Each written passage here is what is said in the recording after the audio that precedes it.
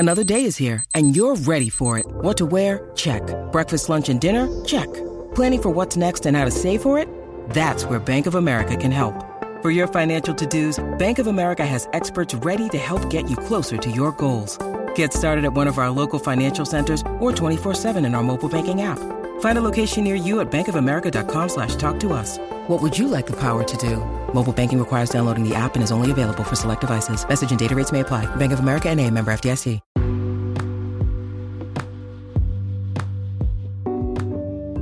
Hello, ladies and gentlemen. Welcome to the Sober is Dope podcast with your host, Pop Buchanan.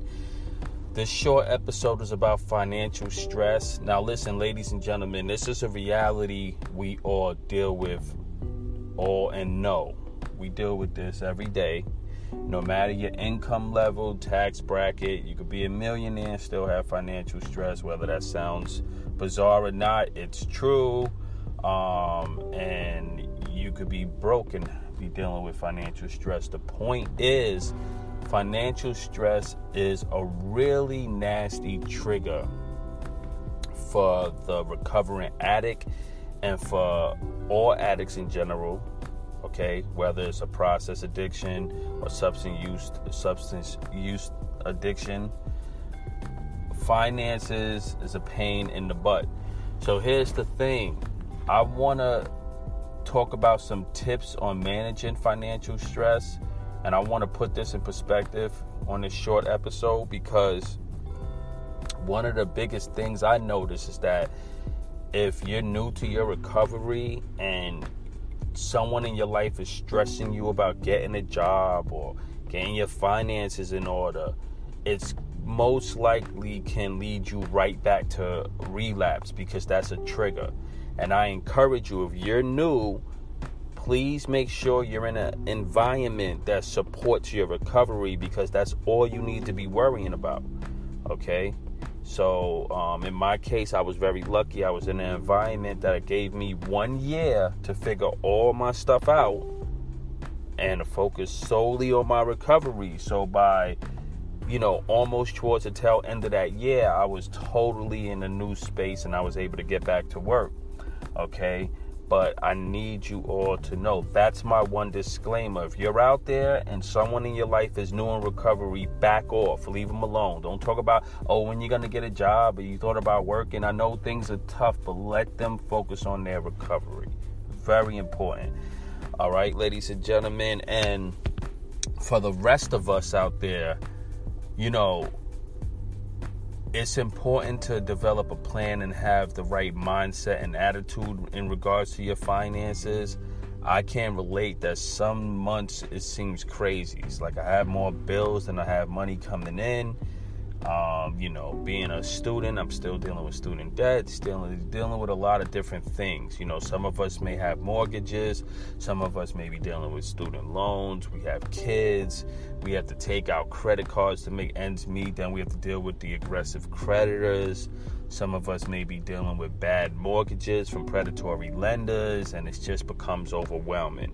And in the back of your mind, you just think, I have to file bankruptcy. And then once you do that, everyone judges you, and then you're back to square one. So my thing is, take it one day at a time, just like we do with our recovery, and put it in perspective. Because if you can't, you can only do what you can do, right? So it makes no sense panicking or stressing over a situation that you can't immediately control. I would suggest spend that energy somewhere else, like building a solution and a plan to get yourself out of it eventually. All right, so this calls for exercising some radical patience and radical planning. Today, I want to thank the American Psychological Association, the APA.org, for the article that I'm reading. So I want to give them their credit. I'm going to put the link to this article in the show notes, ladies and gentlemen. All right? This article is entitled Dealing with Financial Stress. Thinking about money or your finances during the holidays with gift buying, entertaining, and travel can be stressful. Here are some tips to help deal with financial stress. Make one financial decision at a time. When people are faced with multiple back-to-back decisions that test willpower, research suggests that their willpower can easily be depleted. Space out your financial decisions instead of making too many at once and becoming overwhelmed. All right. So space out those financial decisions. You might have to say, look, I'm not going to be able to pay the credit cards this week because I have to pay the mortgage. So we're going to have to make some decisions here. I would say in that category, prioritize. Track your spending. Research shows that tracking can be an effective tool. Keep a daily list of how you spend your money. This is difficult for me because I'm very random with how I spend. I have a lot of random expenses and bills, and I have to sit down and really put together a formula and track. This is important, and my mentor keep asking me to do this, so I got to make sure I track my spending. Identify your financial stresses and make a plan. Take stock of your financial situation and where money causes you stress. Write down ways you and your family can reduce expenses or manage your money more efficiently. Then commit to a plan and review it regularly. Although this can be anxiety-provoking in the short term, writing a plan and sticking to it can reduce stress. If you're having trouble paying bills or staying on top of debt, reach out for help by calling your bank, utilities, or credit card company to set up a payment plan. Recognize how you deal with stress-related money. In tough economic times, some people are more likely to relieve stress by turning to unhealthy activities such as smoking, drinking, gambling, or emotional eating. The strain can also lead to more conflict and arguments between partners. Be alert of these behaviors. If they are causing you trouble, consider seeking help from a psychologist or community mental health clinic before the problem gets worse. Avoid temptation. While it may not be possible to stay away from shopping malls and stores altogether, limiting your time there can help you manage spending. Choose an alternative social activity over shopping. Avoid opportunities for impulsive spending by leaving credit and debit cards at home and only carry the amount of cash you can't afford to spend. That makes sense, ladies and gentlemen. Take outside what you can. So, for example, if you plan on going out to the movies with the wife, the movie theater is going to be about $50. Dinner may be about $100. I would say take $200 to be safe so you're not tempted to spend more money or go excessive. All right. Remember, or for the ladies, if you're out with your boo or your husband, do the same thing, or with the kids, take the right amount of money. Remember what's important. Commercialism can overshadow the true sentiment of the holiday season.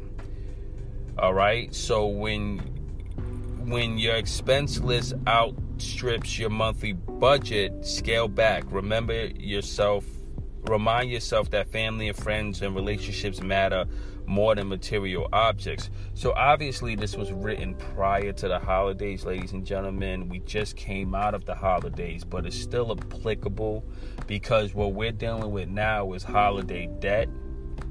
And a lot of people maxed out credit cards. I know it. All right. I'm a finance guy. Remember that, ladies and gentlemen. So I know how it works. We max out debt, take out micro loans, sometime behind our spouse's back. We go buy a new car because of the holiday deals. We might take out a second mortgage or something like that, because we're in the spirit of the holidays and we're trying to make ends meet, and we tend to take out more credit to save our available cash, putting us in further debt. So this is still applicable. Dealing with the holidays and pre-holiday and post-holiday debt, we need to be mindful. Ask for support. Research shows that having a support system can help you reach your goals. Surround yourself with people who you trust, who will support your financial goals and want to see you succeed, ladies and gentlemen. So yeah, this is very important. I mean, for me, It's just so serious. Like, finances has always been one of those things that just get to you. And I noticed they can say money is the root of all evil. Money is not everything's not about money. Life is more than money. But I'll tell you this much. If you ever got a large infusion of cash, you're happy. Best mood of your life. You win at the casino, you're happy, you're excited. Everything is cool. You're less angry at the kids. You're less frustrated with your spouse. You're more motivated to do things. So my thing is, we have to get ahead of the curve. When it comes to finances and our recovery, we have to put ourselves in a position where we can make more money than that we need to be put ourselves in a position to make more money. All right. And versus our debt to income ratio has to get better. And if that means like finding a second job that doesn't stress you or trigger your addiction, or trying to get into your own business, you may be starting a drop shipping company, looking into e-commerce, diversifying your investments, maybe trying to buy an investment property. I think it takes a certain level of proactivity for us to really get ahead of this debt to income. And the more we increase our income and minimize our debt, the happier we will be, because money is a stressor. You know, I saw my dad die really young, and I know money was something that and my dad was a very great provider. We needed for nothing. We had everything we need, and he knew video game, clean clothes, went to private school, no problems. The thing was, my dad and my mom had to work like hell to get us there. And I watched my dad die at 53 years old, and I used to think to myself, if he had more money, maybe he would have been less stressed. Even though he made money, I guess he had to really work extremely hard to his own detriment.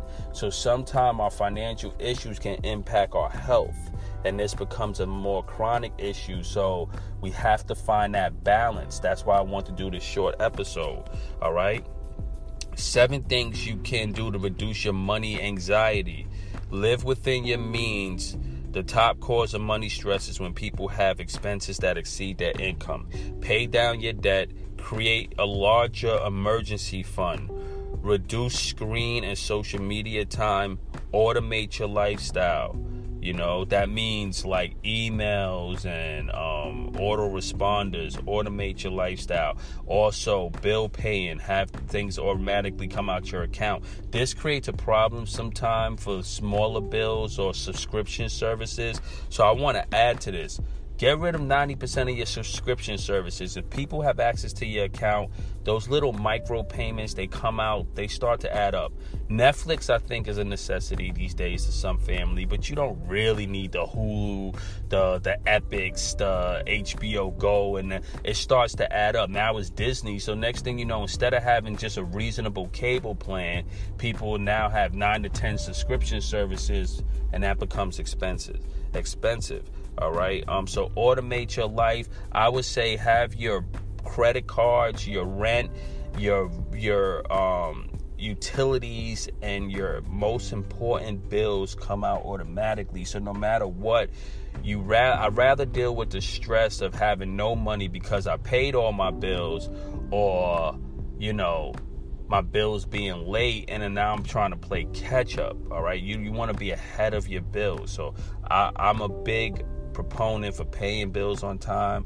I have an excellent credit history. I like to pay all my credit card bills, and even if it leaves me, if I have a bad week where I'm like, wow, I had to spend $5,000 this week to make all my bills, then I live a little bit more frugal to my next check, but at least I know I'm ahead of the curve.